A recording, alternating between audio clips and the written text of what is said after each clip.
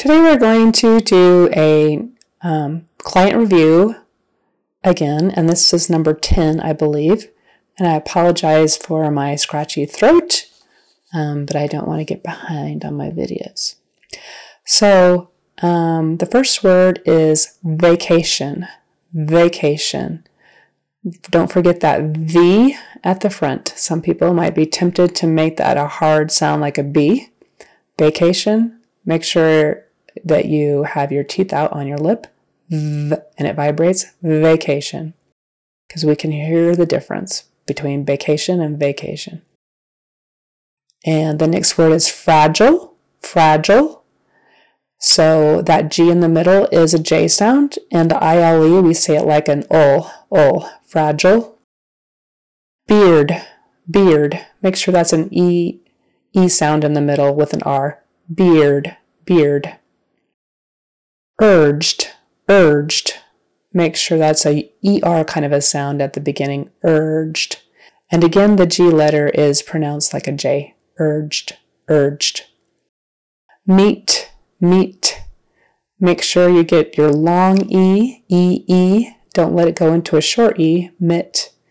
We want meet. See, hear the difference. Meet, mit. Meet, mit. A mitt is something you put on your hand either to catch a baseball or to hold a hot pan to put into the stove. So meat, E. Same pronunciation as meat, like beef or chicken or whatever. To meet someone or to eat meat, those all have the E, long E sound, meat. Zest, that's a fun word, zest. Make sure you get your Z. It's got a Z on the front and an S in the middle. Remember, the Z is just the voiced version of S. So your Z vibrates, the S does not. Zest. Louisiana, that S in the middle is a Z. Louisiana. Britain. So that final syllable is more like just an N sound. We say Brit, and then we make the N sound. Britain. I suppose you might hear some people say it more formally, Britain, Great Britain. But typically, you'll hear people in the United States, at least the Western United States, say Britain, Great Britain.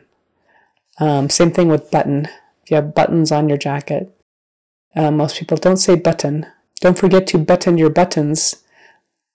We wouldn't really talk like that in regular conversation. We would say button up your jacket, button it up, button. Well, make sure the L is just touching your teeth. Don't push off too hard when it's a final L, or it's going to sound like well, which makes it sound like there's two syllables, and there's not. So, well, versus Wellington, you push off, right? But if it's a final L, you just touch and hold for a second. Well, ball, tall, fell. Busy, that S is a Z. Busy. Make sure it's a Z and it doesn't sound like busy, because that's not a word. Busy. I am so busy today. Seat. That EA is a long E sound. Seat. Make sure it doesn't go into a short I like sit or whatever. It's seat. Same thing as meat that we talked about before. Usually. Make sure that S in the middle is a ZH sound. Usually. A ZH is just a voiced SH. Shh is SH. Zh is the voiced version. Turn on your voice. So we don't want it to sound like usually. That's an SH, and that will sound funny to most listeners. You want usually. It's voiced all the way through. Usually. Cracked. A lot of our past tense verbs have ED on the end, and most of them don't make that its own syllable. We just add a consonant.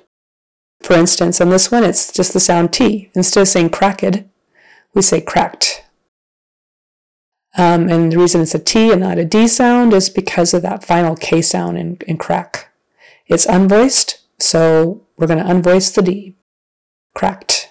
turns into a T. Quivers, quivers. Quivers, like you shake, you tremble, or I guess it could be, what are quivers? Is that the thing that you hold your arrows in? Anyway, quivers, quivers. The QU, kind of sounds like a QW, and then short I, V, and ers. Quivers, quivers. Okay, that's all for our client review number 10. If you enjoyed, please subscribe. Thanks.